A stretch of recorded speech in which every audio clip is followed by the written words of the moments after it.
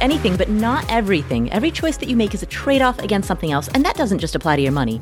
That applies to your time, your focus, your energy, your attention, anything in your life that's a scarce or limited resource. And that leads to two questions. Number one, what matters most to you? Not what does society say should matter most, like a big house or a fancy car, but what genuinely matters in your own life? That's the first question. And the second question is a little bit tougher. How do you make daily decisions that support that priority? Because that's where we all get tripped up.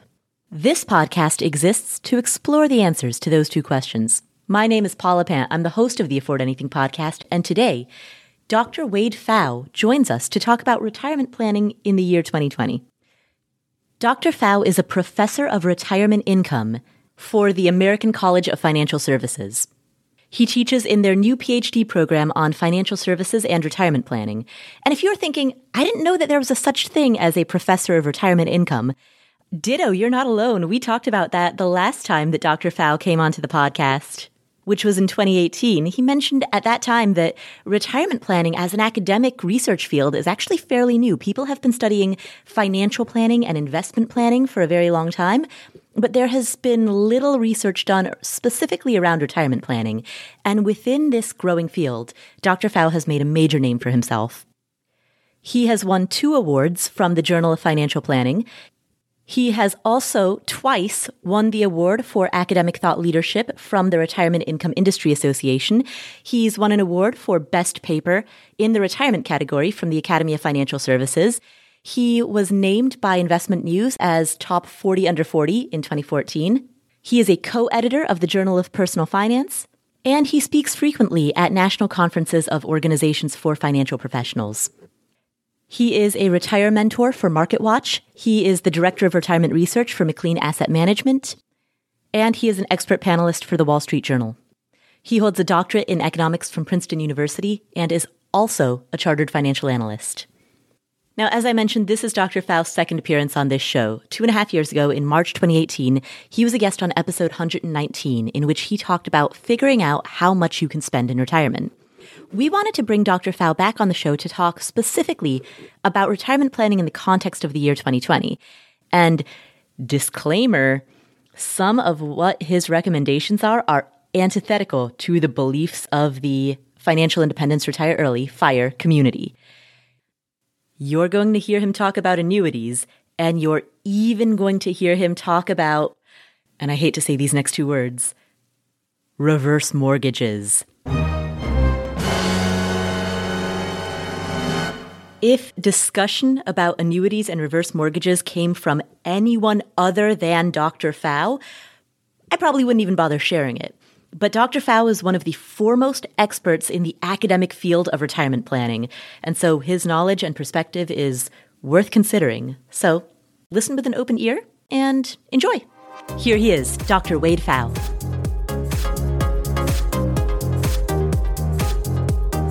Hi, Wade. Hi, how are you? I'm excellent. How are you doing? I'm doing great. I wanted to ask you about retirement planning in the context of the year 2020. This year, what we've seen in the markets, what we've seen in the economy is incredibly unexpected. Many people are wondering if they should change their strategy, and if so, how. To begin with, what is your overall impression of 2020? Do you also carry the same impression that many of us do, that this is just bewildering? Yeah, absolutely. I mean, it's kind of this perfect storm of factors in terms of market volatility, the potential for salary reductions or job losses. And then also really the most important factor that's not necessarily at the top of everyone's minds is just how low interest rates have fallen as well. It really raises the cost of retirement. Tell me more about that. How does dropping interest rates raise the cost of retirement? Well, it means you need more assets to fund a given expenditure goal. Like if interest rates are 5% and you have $1 million, you're getting $50,000 of interest a year from that $1 million. But if interest rates are 1%, you're getting $10,000 a year of interest. And so if you wanted to spend $50,000, you're either now in a position where you need to spend down your principal, or you would need $5 million to have the interest cover that same level of spending. Right. To what extent is that offset by the opportunity that low interest rates present in terms of assuming that you still are a mortgage holder, refinancing your mortgage or using this as an opportunity to buy rental properties at a low interest rate? To what extent can those be offset? Well, yeah, that can certainly be a factor, that if you can refinance a mortgage, that would lower potentially the mortgage payments each month, which helps to reduce some of the pressure on how much you actually need to spend. In that whole universe of real estate investing, that could be another option for some people. It's probably not on the forefront of what they've been thinking about, but it's certainly an option for some. But probably it wouldn't offset it sufficiently in order to make up for the fact that people are getting much worse returns in their savings accounts, in their bond yields, in all of those types of investments. Yeah, monthly mortgage payments wouldn't necessarily come down that much. And right now as well with rental properties, the concern about vacancy rates or the ability of the tenants to pay their rents and so forth has got to be another consideration, where in the past, people who may have viewed real estate as a relatively reliable source of income, they may have to question those assumptions somewhat as well. Mm-hmm. How do people deal with market volatility at a time like this? To begin with, do you have any ideas on why is the market so high, given that we also concurrently have such high unemployment? Yeah, I think that is a mystery for a lot of people, that now essentially U.S. markets have gotten back to so that they don't have losses for the year. And it really is hard to fathom that it seems like just the future earnings potential of corporations is still lower. And so I don't have a good explanation for how we've seen this sort of stock market recovery in a way that's really disconnected from the overall economy. It's a conundrum.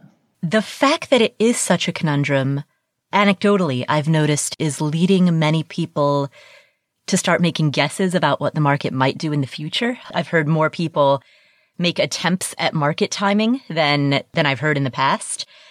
Is this a time for market timing, or should that be avoided? I think that should always be avoided, because just like no one could really have expected markets to recover like this, we just don't know what the markets are going to do in the future. And time again, just having a consistent buy and hold strategy has tended to be a better long-term performer. I mean, the only issue where you might think about repositioning assets, it wouldn't be, if you're close to retirement or if you're thinking about retirement, it wouldn't be a market timing argument, but more if suddenly now you can lock in your gains and take risk off the table and not have to worry about market volatility anymore. It might be an opportunity to make changes for that reason, but not because you have some idea about whether markets are going to go up or go down in the future, because really nobody knows what's going to happen in that regard. How should people, and you sort of alluded to this in the last answer, how should people be rethinking their asset allocation?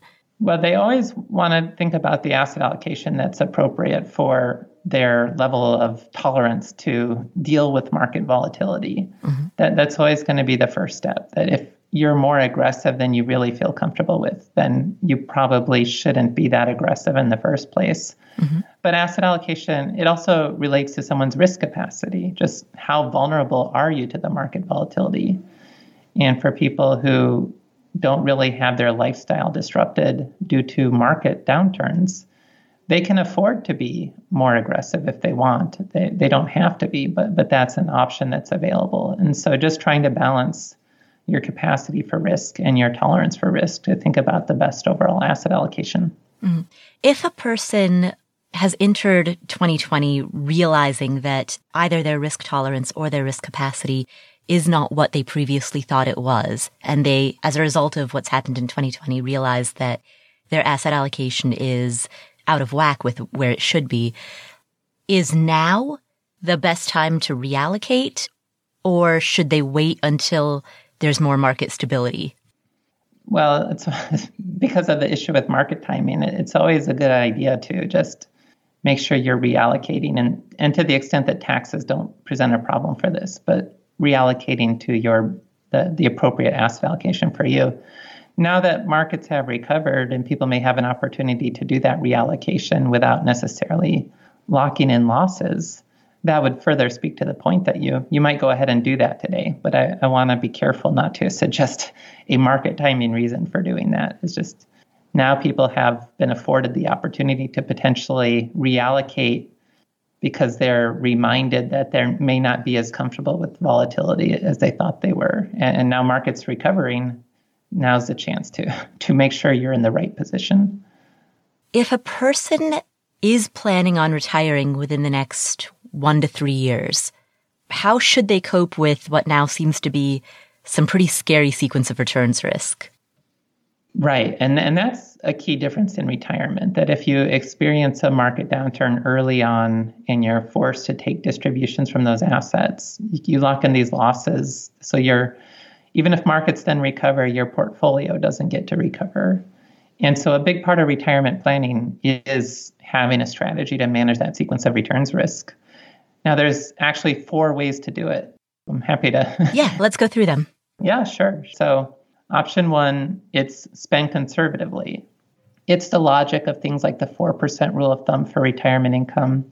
And that may not necessarily be conservative enough in this low interest rate environment. But the idea is, what are you comfortable with? How low does your spending need to go so that you don't feel worried you might outlive your assets in terms of either because you live a long time or because markets perform poorly?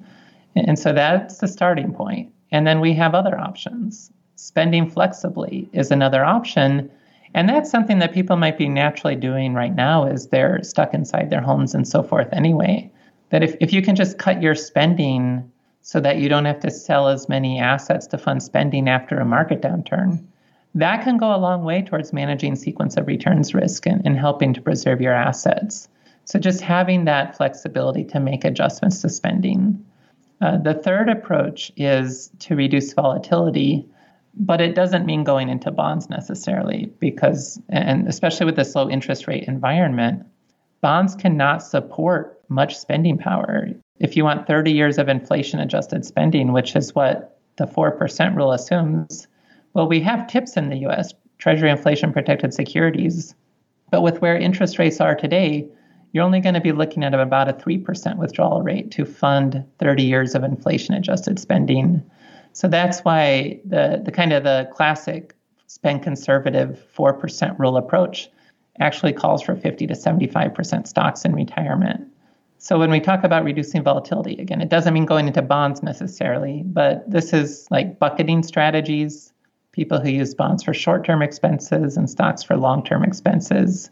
That's an example. This would be also where things like annuities would fit in, where a simple income annuity, the insurance company is basically investing in a bond portfolio, but you get to spend more than bonds alone because you have this mortality credit. Those individuals in the risk pool that don't live as long help to subsidize payments to those who live longer, which can raise the spending level for everyone from a pot of assets. And then the fourth approach, it's called buffer assets. It's just something outside the portfolio, not correlated with the portfolio, that can be a temporary resource to spend from after market downturns to avoid selling portfolio assets at a loss. And there's 3 buffer assets. The original one was cash, but I'm not a big fan of that because it's like, well, if I carve cash out of my portfolio, then I have a cash buffer, but I would now have to use a higher withdrawal rate from what's left in the portfolio to meet a spending goal. And I'm not in any better position that way. But this is where the discussion around reverse mortgages or whole life insurance, cash value, both provide these resources that are protected from declining in value that, again, just can help build a bridge, a temporary spending resource to help get people through market downturns. And so those are the 3 types of buffer assets: reverse mortgages, life insurance policies, and cash? Mm-hmm. It's interesting for me to hear you say that of those 3, cash was the one that you commented that you're not a fan of, given that among many people, the popular impression of both whole life policies and reverse mortgages seems to be they're high fees, high expenses. They typically are not viewed as financially sound. Yeah, there's definitely a perception of that out there. And it's true that they can be expensive. But so the issue then becomes, well, how can they actually contribute to the plan? It's really because the sequence of returns risk it works in such fascinating ways in terms of how small changes can have such big positive or negative impacts on the portfolio. And with buffer assets, the idea is if I can avoid spending when my portfolio is in trouble, that can have a huge impact on the sustainability of my portfolio. Instead of ending up at depleting my portfolio, I could still have the full principal still intact. I mean, it's just a small adjustment to the spending can create so much more benefit to the portfolio. So that if that benefit is greater than the cost of the buffer asset, you have a better net outcome. The buffer asset, your legacy at the end is what's left in your portfolio, plus the value of the buffer asset, which would be either the home value or the death benefit of the life insurance. But then minus the cost of the loan balance created when you're borrowing from that asset. So the reverse mortgage loan balance or the loan balance on the life insurance from borrowing cash value. And if that combination's bigger, you have a better outcome. And when I do simulations on this, that's generally what I find, that the benefits to the portfolio exceed the costs of using those buffer assets. And so you have a better net outcome at the end, potentially more spending and or more legacy for that retirement plan when you use that buffer asset. It's just a more efficient way to position assets. Are either of those options, either the reverse mortgage or the whole life policy, are those options that a person should go into preventatively, like to take that on when they know that they are approaching retirement in case the market goes down in their early years, in year one or year two of retirement? Is that the approach that a person should take, or should they retire and only if sequence of returns risk becomes an issue, should they then start considering those options? Let me just comment briefly on the life insurance because the answer is a bit different. And then I think that question applies more strongly to the reverse mortgage. With the life insurance, it can take 10 or 15 years to really start building up cash value. So it's not going to be a strategy that you necessarily wait until retirement to start thinking about. I've looked at cases of simulating 35 to 50-year-olds, and that range tends to work fine. As you get older, there's also issues about whether you'll be insurable to still be able to get the coverage. So it might not work as well with life insurance to wait till retirement. But for a reverse mortgage, yeah, that's the idea. I mean, you have to be at least 62 years old to open the government home equity conversion mortgage, reverse mortgage program. And then, yeah, it's actually the case that by opening it sooner rather than later, before you might need it, it has a growing line of credit that grows at the same rate the loan balance would have been growing. And by opening it sooner and letting that line of credit grow, you have the potential to have much more access to funds later on when you may need it. And so waiting until you need it to actually open it, it tends to perform worse than opening it sooner and having it as a growing resource for retirement. What about taking out a HELOC against your home rather than doing a reverse mortgage? Yeah, so that was a common idea in the past, but the problem with HELOCs is they can be frozen and canceled, and they also require a quicker repayment. And so one of the early researchers about reverse mortgages, it was Harold Avinsky and Sean Pfeiffer and John Salter at Texas Tech University. Well, Avinsky and Salter they're the famous financial advisors, and they had HELOCs for all their clients in the financial crisis, and the 2008-2009 version. And they were all frozen and canceled. And so just at the time that people might want to access those, they weren't available. And that's what initially led them to look at a reverse mortgage as an alternative to a traditional HELOC. And that's the big benefit of the reverse mortgage compared to the HELOC. It can't be frozen or canceled. It's going to actually be growing over time. And it doesn't require that ongoing repayment. People can always make voluntary repayments, but otherwise you don't have to make the repayment until the loan becomes due, which is when you've either left the home due to death or decided to move somewhere else or not meeting the homeowner obligations like paying property taxes or doing basic home maintenance. We'll come back to this episode after this word from our sponsors. This episode is sponsored by State Farm. Are you a small business owner looking for insurance that fits your needs and budget? Look no further than State Farm. State Farm agents are not just insurance providers. They're also small business owners who live and work right here in your community. They understand the unique challenges of running and protecting a small business. When it comes to small business insurance, State Farm knows what it takes. Create a plan that fits your needs and your budget. State Farm agents are ready to help you choose personalized policies that truly understand your business. Insure your small business with a fellow small business owner. Talk to a State Farm agent today and get started on personalized small business insurance that fits your needs. Like a good neighbor, State Farm is there. Talk to your local agent today. All right, so what are some of the next really big goals that you're saving for? Maybe you're saving for a down payment on a home. Maybe you're saving to buy your next car in cash or to at least make a pretty big down payment on your next car. Maybe you're saving for a kid's college fund or for your own college fund. Well, there's an app called Monarch that makes it easy to help you reach your financial goals. In fact, the Wall Street Journal named it the best app for growing your savings. Monarch is the top-rated all-in-one personal finance app. It gives you a comprehensive view of all your accounts, investments, transactions, and more. Create custom budgets, track progress toward financial goals, and collaborate with your partner. And now get an extended 30-day free trial when you go to monarchmoney.com/Paula. Monarch has a very simple, intuitive design. They have loads of built-in features that help you collaborate with your spouse or partner, with your financial advisor. You can invite them to your account at no extra cost. They'll get their own login info and a joint view of all of your finances. You can customize it to look exactly like you want it to look like. You can customize the types of notifications that you get. I've set mine up so that I only see the big ticket stuff. I personally don't want to see the little things. I just want to see big ticket items. So I've set up my notifications accordingly, but you can do it however you prefer. You can change the layout of your dashboard. You can make it your own. And Monarch will never sell your data to third parties or show you ads. After trying out Monarch for myself, I understand why it's the top-rated personal finance app.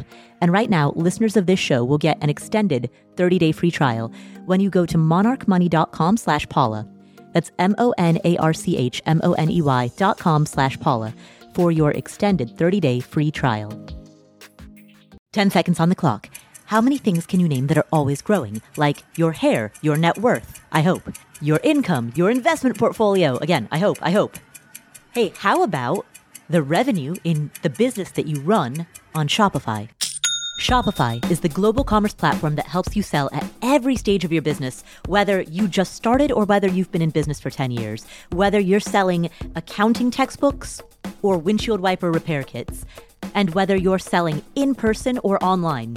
If you're online, know that Shopify has the internet's best converting checkout, 36% better on average compared to other leading commerce platforms. And you can leverage AI with Shopify Magic, an AI-powered all-star.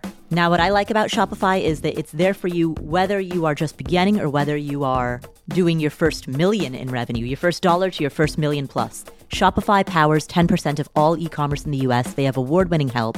And businesses that grow with Shopify. So sign up for a $1 per month trial period at shopify.com/Paula, all lowercase.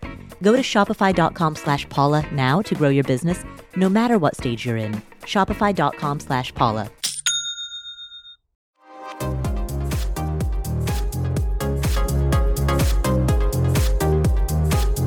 Can you go over again how both of these compare to cash? Because I think the part that I'm failing to really grasp is why either of those could be an improvement over the option of using cash as a buffer. Sure. And let me just, to make the math simple, use a more extreme case. Okay. So just suppose you've got $1 million saved up for your retirement, following the 4% rule. So you want to spend $40,000. That's 4% of the million. Mm-hmm. Now, to create the cash buffer, I've got to carve some of that portfolio out and set it on the side in cash. Now, this is where the extreme part, just to make the math simpler. Like, suppose I carve out half of the portfolio and put it in cash. So now I've got $500,000 left. I've got $500,000 in cash. Now, to spend my $40,000 from my portfolio, it's 40,000 of 500,000. I'm now at an 8% withdrawal rate. And when you just look at, well, I'm using the cash buffer will help, but when you went from 4% to 8%, that's going to have a big impact too. And basically, the cash buffer is not really anything real at that point. It's just, I'm now using an 8% withdrawal rate from my portfolio, but I can skip some of the distributions because I'll draw that from cash. But it doesn't really change my overall financial picture other than how it may change my asset allocation. And in that regard, if I'm moving from other types of bonds to cash, I'm looking at the drags on my returns, and it might actually lead to a worse overall outcome because of the cash drag, the lack of performance there. But ignoring that aspect, if I had the same asset allocation either way, nothing fundamentally changed. If I had the $500,000 of cash in my portfolio, I'm now using a 4% withdrawal rate with no buffer asset. If I carve the cash out, I'm now using an 8% withdrawal rate with a buffer asset. Mm-hmm. But at that point, nothing's changed. It's the same situation either way. Two thoughts occur to me right away. I suppose one is the option of using the situation of the $100,000 portfolio with an intended 4% withdrawal rate, the $40,000 a year cost of living.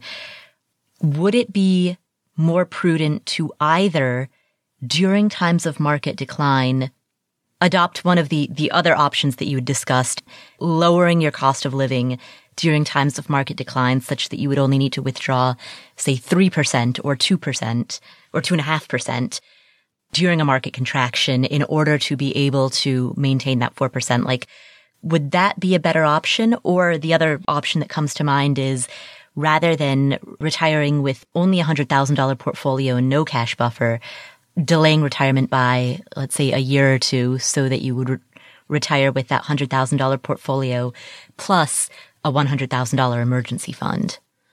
Yeah, I mean, to the first question, yeah, some sort of combination of these approaches in practice is probably what people will do. And so a little bit of a reduction to spending, a little bit of maybe pulling some cash from the buffer so that you don't necessarily take the full amount of spending from the buffer, but you do create some relief. I think that sort of blended approach of drawing from each of those tools or strategies probably is the best way to approach things for sure. And then with the second part of that question about delaying retirement, mm-hmm. That's always the best way to get a retirement plan on track is to delay retirement when feasible and when people have the ability to do that. Because delaying retirement lets you do several things: save more, work longer, then have a shorter subsequent retirement. I mean, given the same lifespan, you've now got one more year of work, one less year of retirement. Mm-hmm. And then also just delaying Social Security as part of that as well and getting that higher Social Security benefit. All that together for somebody who's potentially off track with their retirement plan. And we just have to be clear, especially with what's going on right now, that they have the potential to continue working. That is far and away the best way to get a retirement plan back on track when it's possible. Right. And that does then lead to the question of the issue that many people are facing right now is that we have 41 million people unemployed, lack of jobs, and many of the options that people had originally planned on using in order to reduce their cost of living are also no longer on the table. So, for example, many people in this community had thought about using geo-arbitrage to reduce their cost of living if necessary, telling themselves, if I have to drastically reduce my cost of living, I will go live in Cambodia or Guatemala for 6 months, where the cost of living, given the dollar exchange rate, is significantly lower. I'll do that for the first 6 months of my retirement. That will allow me to live on less. And due to the pandemic, due to the virus, that's now no longer an option. That introduces some planning complexities. Yeah, and it's always been the case that people tend to retire sooner than they thought they would. If they might have said, I'm going to retire at 66 and then might end up retiring at 61.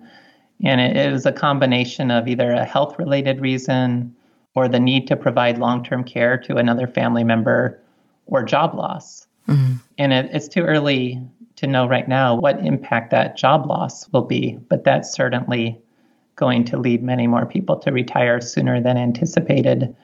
With the expenses being cut, I don't know, this may not apply across the board, but I'm certainly finding my household spending needs have declined at the present just because you can't really do anything anyway. But yeah, if I like that term you used, the geo arbitrage. If you can move or spend more time in an area that has a lower cost of living, that can help reduce expenditures without reducing the standard of living. To do that internationally right now, of course, you just have to wait until that sort of travel is again safe and possible. If a person wanted to try to make the decision as to whether it's best for them in their situation to use a cash buffer versus a reverse mortgage or a life insurance policy, what tools could they use? Are there spreadsheets or calculators that they can use in order to compare the outcomes of those three options? No, there's really not. Each of them has been explored separately. Actually, at the American College, I've got a PhD student now writing a dissertation on this topic. How do the different buffer assets perform? And then if you had the option to choose from multiple buffer assets, which would be the best approach to take? And that's all still research in progress. So maybe we'll have a better answer for that at some point in the future. But at this stage, they haven't really been explored in that sort of joint way. And I think the simple way, if you did have, say, the life insurance and the reverse mortgage, you could just look at the terms of what would be the interest rate with borrowing from each of those assets and choosing the one that had a lower interest rate at a particular time would probably be an easy way to make that decision. On the topic of interest rates, let's go back to a previous conversation that we had about bonds. We talked earlier about how some people, due to the 2020 pandemic, have realized that either their risk tolerance or their risk capacity is not aligned with their current asset allocation.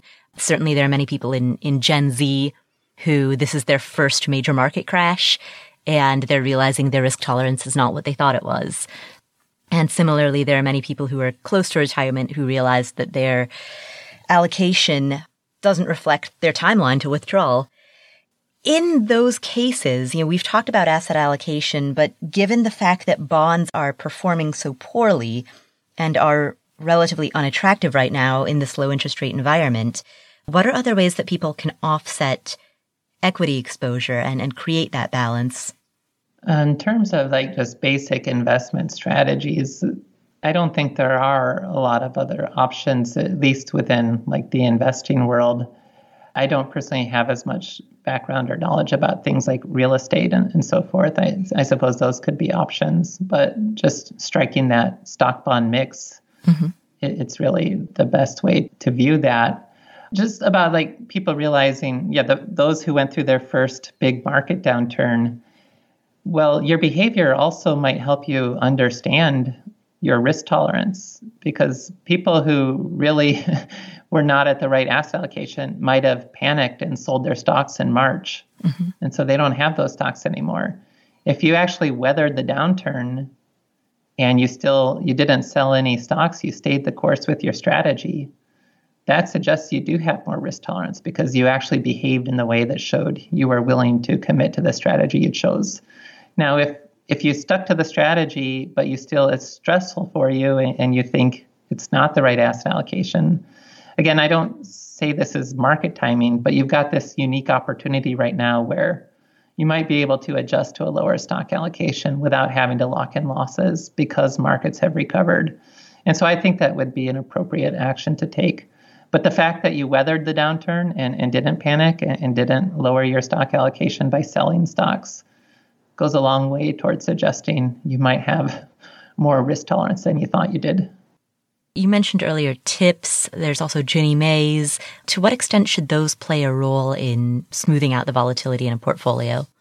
Well, tips are the inflation-adjusted bond. They give you a real rate of return that right now is negative due to the low interest rates, but then plus whatever inflation ends up being. So they're better locked to people's spending goals, that if inflation ends up being low, tips would have a lower return. But that's okay because your spending needs wouldn't grow as much either. And if inflation ends up being high, tips give you a higher return. And that's great because you need the higher return because your spending needs are growing for a faster inflation rate as well. So they're hedged to what your spending needs will be much better than other types of bonds. So for people thinking about retirement, yeah, tips is a really good starting point. Now, you're not getting any sort of premium from them in terms of like credit risk and so forth, as you'd get with corporate bonds and that sort of thing. So you could diversify more broadly. But tips and also I bonds, which have the limits each year about how much you can put in based on each Social Security number, they give that same sort of inflation-adjusted return for 30 years. And they don't have interest rate risk, where if interest rates go up, you don't have to accept a loss if you decide to sell them. You do. There's a bit of a lockup period where I think you have to wait at least a year. And then for the first 5 years, there's a penalty. But beyond 5 years, there's no sort of penalty and there's no sort of potential interest rate risk in terms of capital loss should interest rates be higher in the future. If a person wanted to build a cash buffer or a cash equivalent buffer, would tips and I bonds be appropriate places to hold a portion of that money? Certainly I bonds, if set up in advance because of this issue I was just saying about at least for the first 5 years, you're going to get a haircut. But if you're still have 5 years, and plus there's limits on how much you can put in each year. But if you have 5 years to start building that up, for a couple, after 5 years, you could have, if each person's making their full contribution, $100,000 of I bonds. And it could even be higher if you follow the strategy of also being able to put in up to $5,000 from a tax refund. But otherwise, it's $10,000 per year per Social Security number. So yeah, if you've got enough runway there, you could then treat that as the cash buffer, so to speak. And it would be giving you a return similar to inflation. I'm not sure exactly where the rates are if you buy the I bonds today, but I don't know that they can be negative. It's probably just right around zero, then plus whatever inflation ends up being. So yeah, that's going to yield more than cash and could be a good resource for that sort of buffer approach towards thinking about retirement. We've talked quite a bit about sequence of returns risk and about strategies for people who are close to retirement. Let's flip that conversation and go the other way. If a person is still, right now, 20 to 30 years away from retirement or more, should they be changing their strategy at all? Should they be rethinking things at all? Or should all of this be simply background noise? Well, in large part, it's background noise, but it's also worth kind of thinking about the lesson for the future, which is for people who retired, say, January 2020, these kinds of situations can happen, and it's best not to have yourself too overly exposed towards what we saw disrupting your retirement in a significant way. And so it's not relevant today for people who are 20 or 30 years from retirement. And if anything, it can be that buying opportunity to buy at a discount, at least back in March and April. But otherwise, it's not going to impact their retirement plans and being 20 or 30 years away. On the investing side, the labor market side is another issue. But just again, the reminder that markets are volatile. So eventually, when you do get closer to retirement, if it's appropriate to take some of that risk off the table, always be thinking ahead and just not to get greedy in terms of if markets are growing faster than you expected and you're meeting your goals sooner than you expected, you may be vulnerable to what goes up can come back down. And so just instead of getting more and more aggressive or whatever the case may be, just thinking about locking in some of those gains and building more protected type of income around that when you're getting close to retirement. If a person is currently unemployed or underemployed, but they do have some income coming in, should they right now continue to be contributing to their retirement accounts, or should they be building up an emergency fund or further fortifying an emergency fund?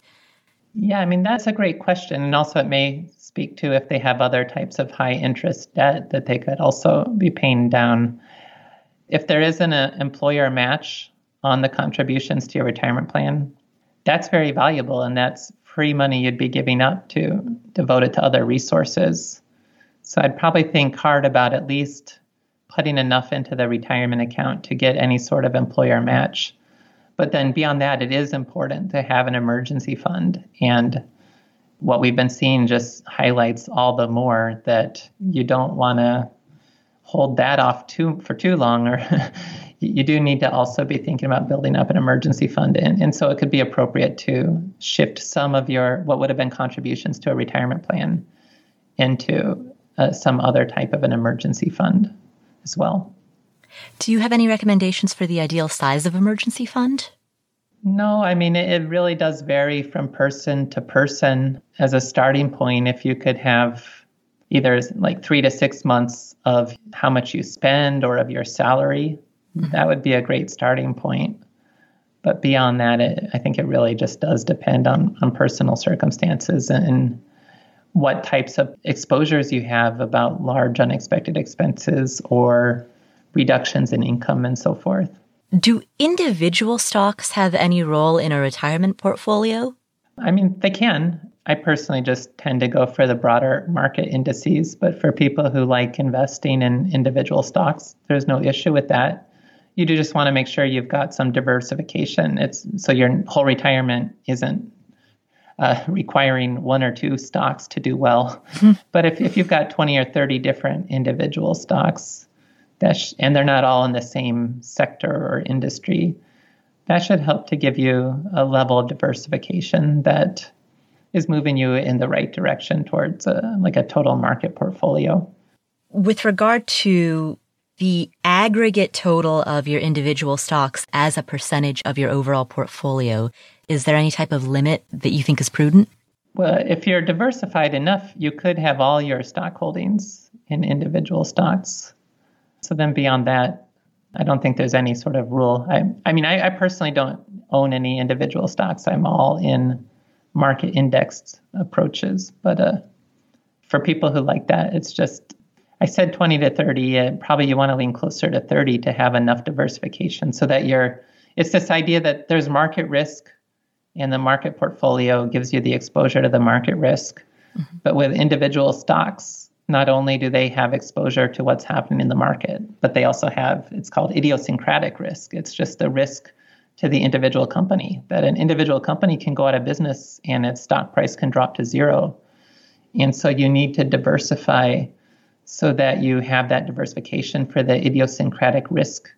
And as you hold more and more stocks, your risk levels are shifting towards like the overall market portfolio. And then that's what a total market index fund, you have a piece of every stock. And so your risk, you no longer have that sort of individual company risk. You just have the market risk, which is going to be a lower overall level of risk than having a couple individual stocks. How should if a person has the opportunity to have restricted stock units, stocks from their own company, how should they think about the portion of their portfolio that they would want tied up in that, the amount of money that they would want tied up in that? I mean, that's an important question too.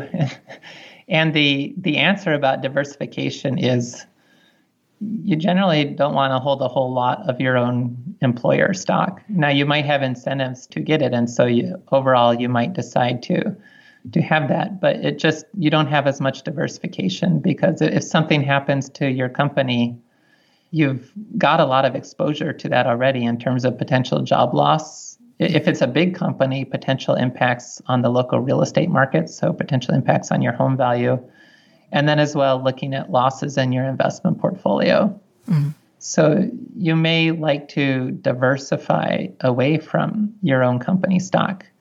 You can either do that just by not holding it, or you can hold it, but then you could also look at some like financial derivative strategies where you offset some of the risk that if there is a downturn for your company stock, you have financial derivatives that would help to offset that.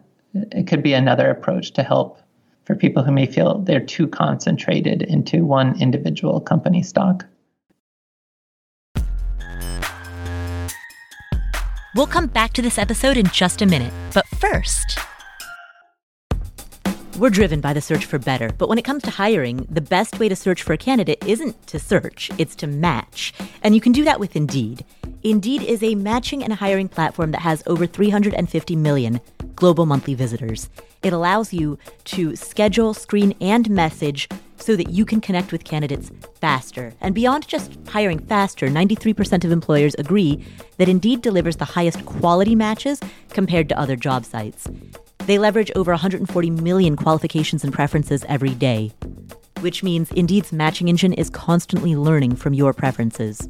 Whenever I hire somebody inside of Afford Anything, I'm doing so because we are already overloaded with work. We have way too much on our plates, and so we need to hire so that somebody can start taking some of that stuff off of our plates. But hiring itself is added workload on top of already busy workload. So it's great to have a platform like Indeed that helps you hire faster and find higher quality matches.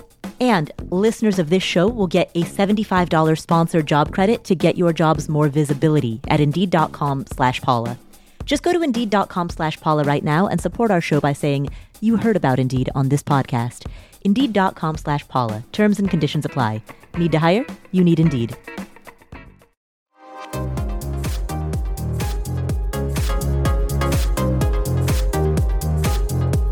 You voiced your support of at least some annuities. Can you talk a bit about if annuities should play a role in a person's retirement planning, and if so, how? How should a person approach this and make a decision about what is right for them?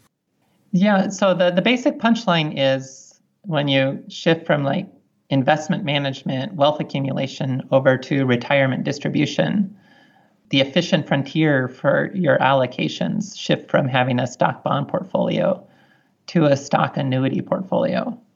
That just to the extent possible, bonds are the least efficient way to fund a retirement spending goal over an unknown length of time.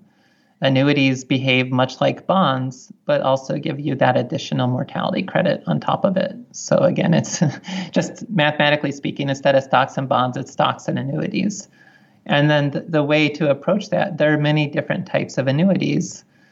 The best one for any individual case could vary, but the starting point is the simple type of income annuity where you do annuitize the contract. You pay a single premium to get a guaranteed lifetime income.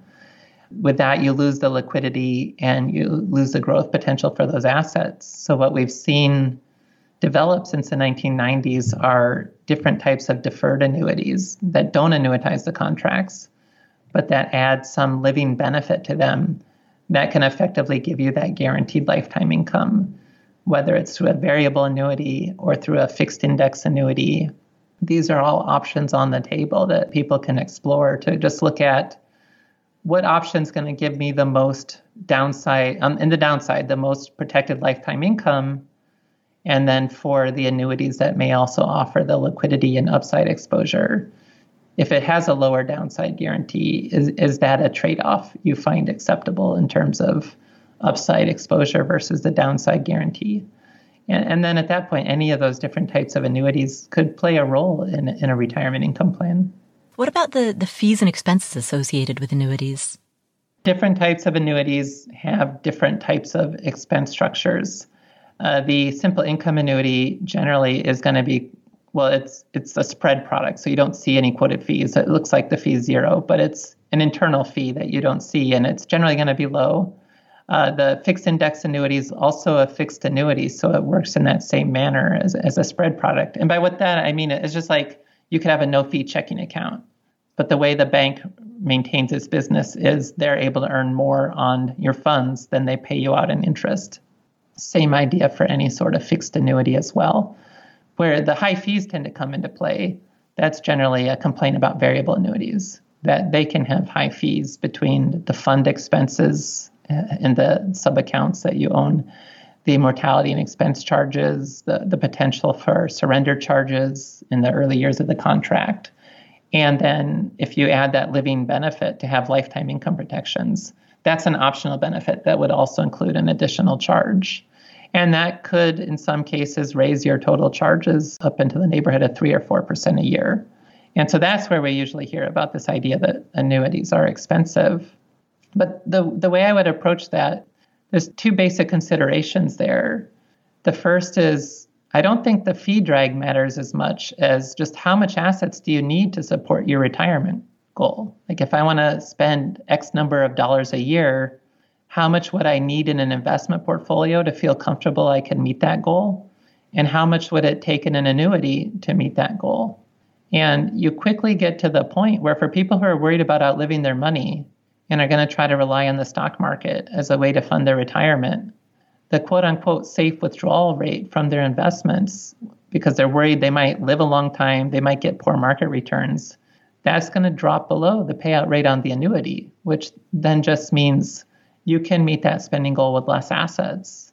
And then at that point, it doesn't really matter what the fee drag is. The simple income annuity, we don't describe this way, but you could say in a way it's like 100% fee drag in year one because you lose the liquidity for those assets.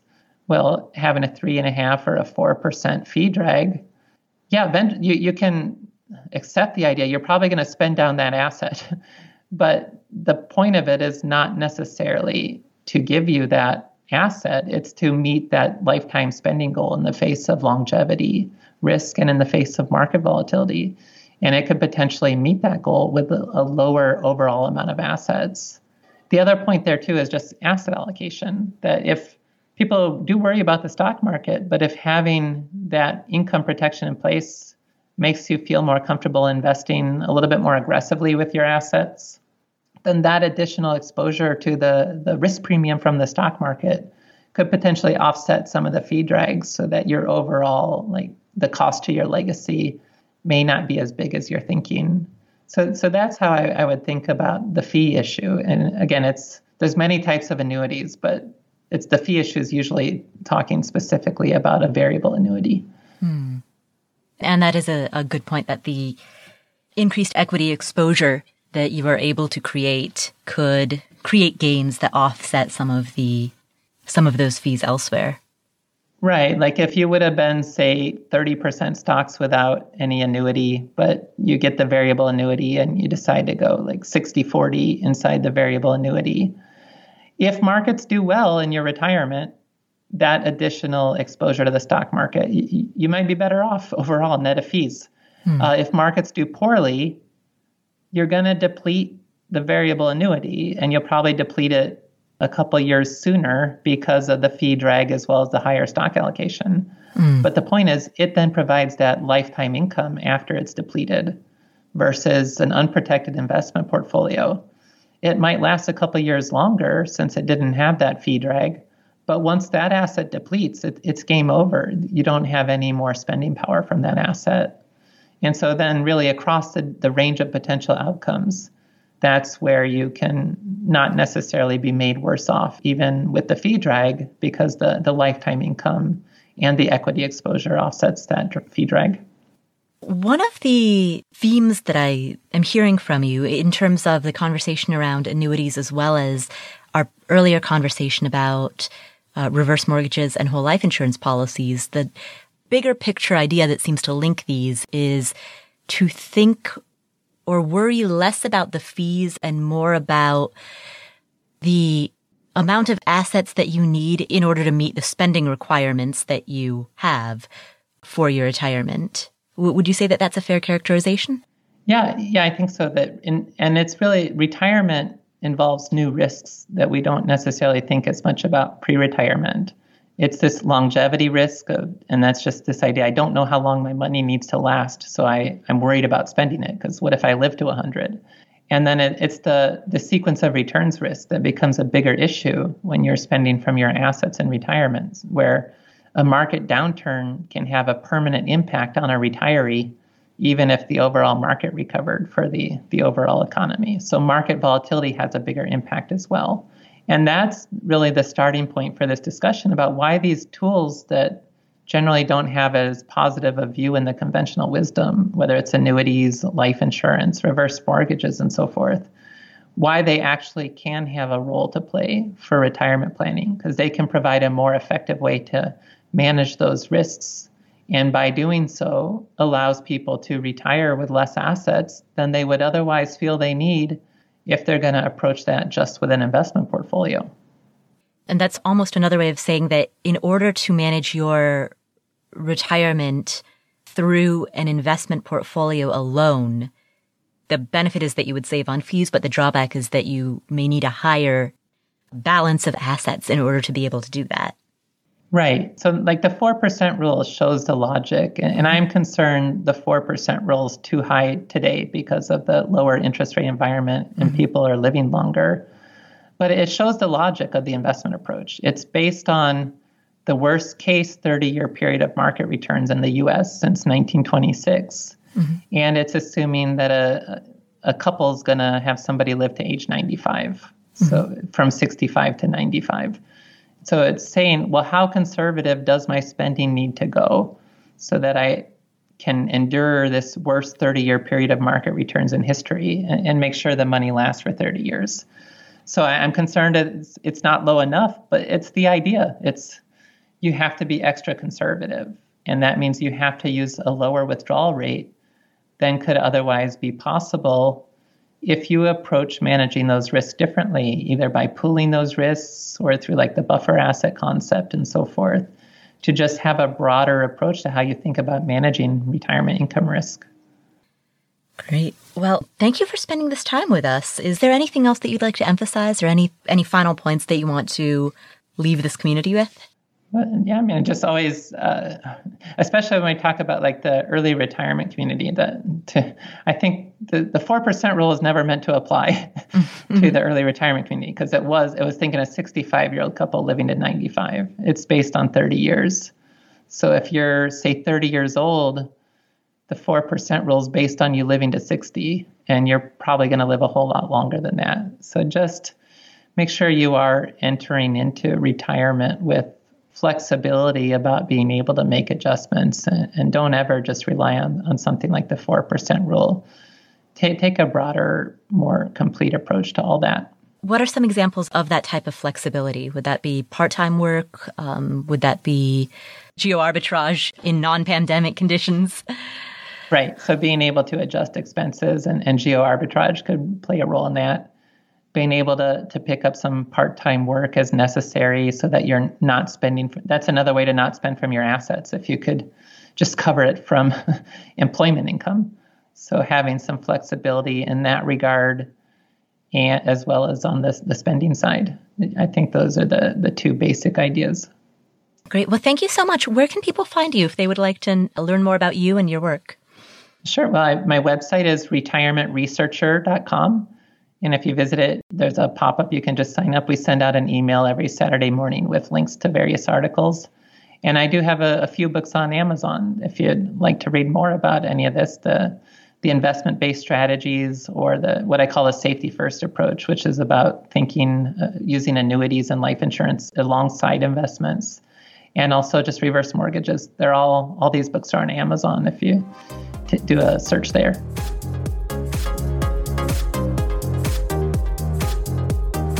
Thank you, Dr. Pfau. What are some of the key takeaways that we got from today's conversation?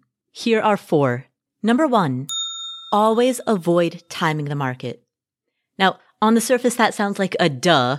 We've all heard, don't time the market. But in the moment, it can be very tempting to do so. When we see the market going up or going down, we want to buy on the dip. We want to sell to lock in our holdings. The market's high right now, but we're afraid it might go down again. It can be very tempting to start making guesses about what may happen in the future and adjust our actions accordingly. But that is the very definition of market timing. And as many of our guests have recently echoed, and as Dr. Wade also corroborates, timing the market has no place in your retirement plan or your investment plan. I think that should always be avoided because just like no one could really have expected markets to recover like this, we just don't know what the markets are going to do in the future. And time again, just having a consistent buy and hold strategy has tended to be a better long-term performer. Hindsight is 2020. So while you may want to mentally kick yourself for missing out on that huge dip back in March or April, there was no way for any of us to know what would happen. There was no way back in March of 2020 for people to know what would happen in July or August. And similarly, there's no way for us right now to have any clue about what's going to happen in December or in January of 2021. Like, hindsight is 2020. I know there's the obvious pun in the way that relates to this year. 2020 has certainly been a year full of hindsight. Like, I can't believe that Tiger King was the most normal part of this year. But the other joke that I often make is that hindsight is also 50-50, meaning any outcome can look obvious in hindsight when we can cherry pick reasons why the thing that happened in the past, of course, would have happened. But if something different had happened in the past, we could easily, with the benefit of hindsight, feel as though that was equally obvious. So hindsight is 50-50. If someone says, oh yeah, I could have anticipated that. Well, yeah, you could have anticipated anything.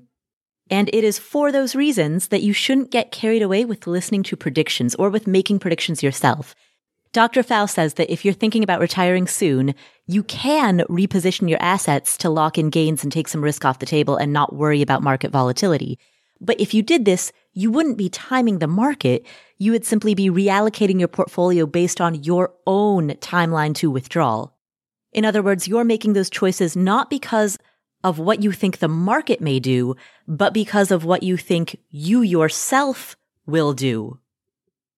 If you think that you yourself will retire in the next year, then you adjust your allocation accordingly. But you do so based on your own lifestyle factors, not based on anticipation of broad macroeconomic events that are outside of your control. And so that is key takeaway number 1. Don't time the market. Key takeaway number 2. Your behavior can indicate whether or not to reallocate assets. Now, this relates to the last thing I said, but it goes beyond simply your timeline to withdrawal. Dr. Pfau notes that paying attention to your behavior, your emotional or psychological reaction to certain events, can give you clues on how to approach asset allocation. People who really were not at the right asset allocation might have panicked and sold their stocks in March. And so they don't have those stocks anymore. If you actually weathered the downturn and you didn't sell any stocks, you stayed the course with your strategy, that suggests you do have more risk tolerance because you actually behaved in the way that showed you were willing to commit to the strategy you chose. Dr. Pfau also mentioned that if you weathered the storm, but you felt stressed the entire time, now that the market's recovered, this could be a good time to think about reallocating to ensure that you're in the right position for the next downturn. And again, this is not because of market timing. It's because of what the downturn revealed about your own risk tolerance. So it's worth taking some time to reflect on how you felt during these last few months. Were you checking your accounts every day? Did you sell off a portion of your portfolio? Or were you completely on autopilot without a care in the world? In the future, it could be worth keeping track of your feelings about your portfolio and about your investments and about your money in general. Keep a journal, keep a log, keep track, even if it's something as simple as bullet pointing 1 or 2 or 3 emotions per day that relate to your money. Keep track of how you feel so that you can then adjust your asset allocation based on actual data, not data about the markets, data about your behavior and your emotional state. Because ultimately, for the average individual investor, your behavior will be, for better or for worse, one of the biggest determinants of your portfolio success. And so that is key takeaway number 2. Key takeaway number 3. Have a strategy to manage sequence of returns risk. Now, as you may recall, sequence of returns risk is a reference to the risk that in the early years of your retirement, your returns will decline, forcing you to withdraw during a downturn at the beginning of a multi-decade retirement. And drawing down from a beat-up portfolio at the start of your retirement has huge implications for the amount of compounding growth, compounding gains that you might be able to achieve over the next 30 or 40 years of your retirement. And so, we need to have a strategy to manage this specific risk, the sequence of returns risk. Now, what do we mean by have a strategy? Well, Dr. Pfau offers 4 options. Option 1, it's spend conservatively. Ask yourself, what are you comfortable with? How low does your spending need to go for you to avoid worrying about whether or not you will outlive your assets? How conservatively can you spend? That's option 1. Option 2. Spending flexibly is another option. And that's something that people might be naturally doing right now as they're stuck inside their homes and so forth. Do you have a bare bones, worst case spending plan for times like this, when you need to hunker down on your withdrawals? So that's the second option. Let's take a look at option number 3. The third approach is to reduce volatility, but it doesn't mean going into bonds necessarily. As Dr. Pfau says, bonds can't support much spending power. TIPS and I bonds may be alternatives to consider, or you can use bonds for short-term expenses and stocks for long-term expenses, according to the bucket strategy. He says you could also consider a simple income annuity. And to learn more about annuities, check out episode 137. You can access that at affordanything.com/episode 137, or we will also link to it in the show notes. So that's the third approach, reduce volatility. And finally, let's hear the fourth approach. The fourth approach, it's called buffer assets. It's just something outside the portfolio, not correlated with the portfolio, that can be a temporary resource to spend from after market downturns to avoid selling portfolio assets at a loss.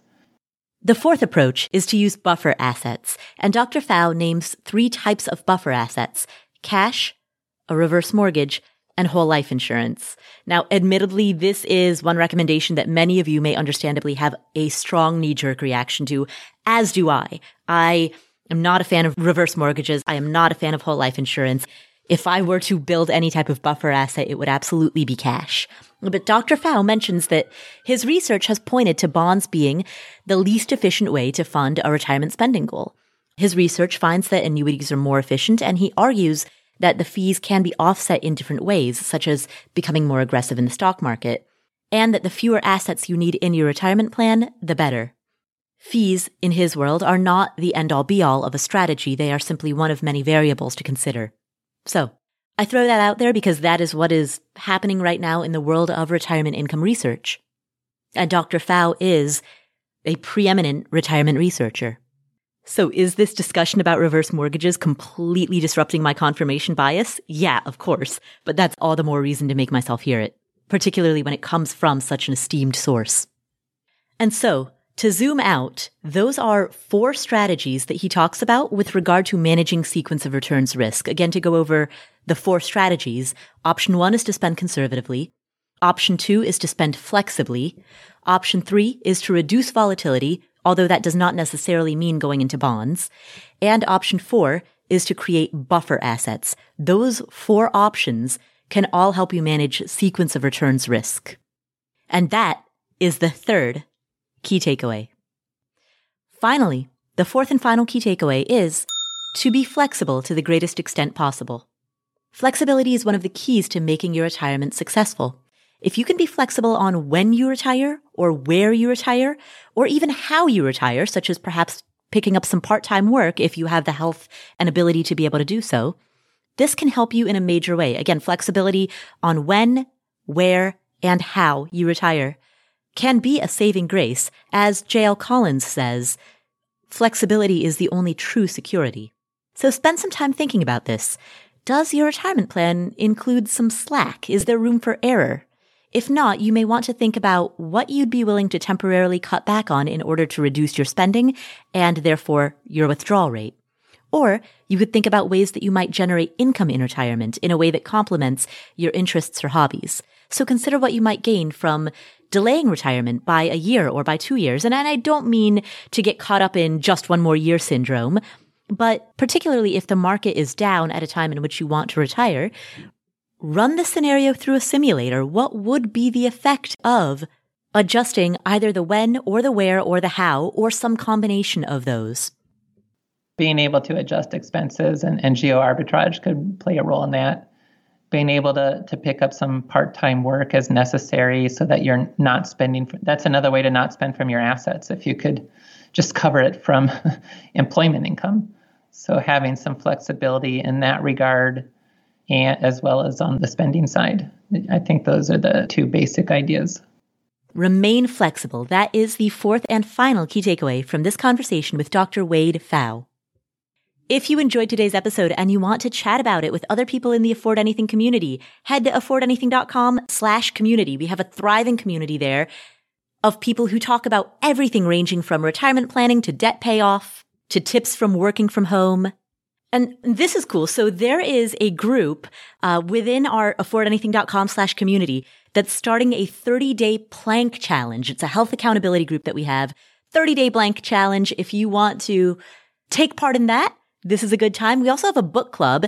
And right now, they just finished reading one book, and now they're deciding what their next book is going to be about. They've decided it's going to be on the topic of how to make decisions. So right now they are deciding what book to read about how to decide. So if you want to be part of that decision, you can join the book club. All of this is available at affordanything.com/community. It's totally free, and it's how people who listen to this podcast, this community, can get together to talk about better decision making or to provide accountability for reaching goals, such as doing a plank a day for 30 days, or to talk about early retirement or traditional retirement or real estate investing. Any goal that you have, any support that you're looking for, you can find all of that by connecting with like-minded people at affordanything.com/community. If you enjoyed today's episode, please do 3 things. Number 1, share it with a friend or a family member. That's the single most important thing that you can do to spread the message of financial independence and early retirement. Number 2, make sure that you hit subscribe or follow in whatever app you're using to listen to this show. And number 3, leave us a review. You can head to affordanything.com/iTunes. That will redirect you to the page on the Apple Podcast website where you can leave us a review. Thanks to the sponsors for today's episode. They help support our hardworking team and help us create all of this material that we can put out for free. So big thanks to those sponsors. If you want a complete list of all of the sponsors plus the deals, discounts, promo codes, coupon codes that they offer, head to affordanything.com/sponsors for a total list.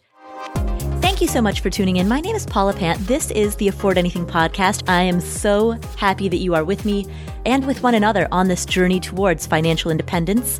And I will catch you in the next episode.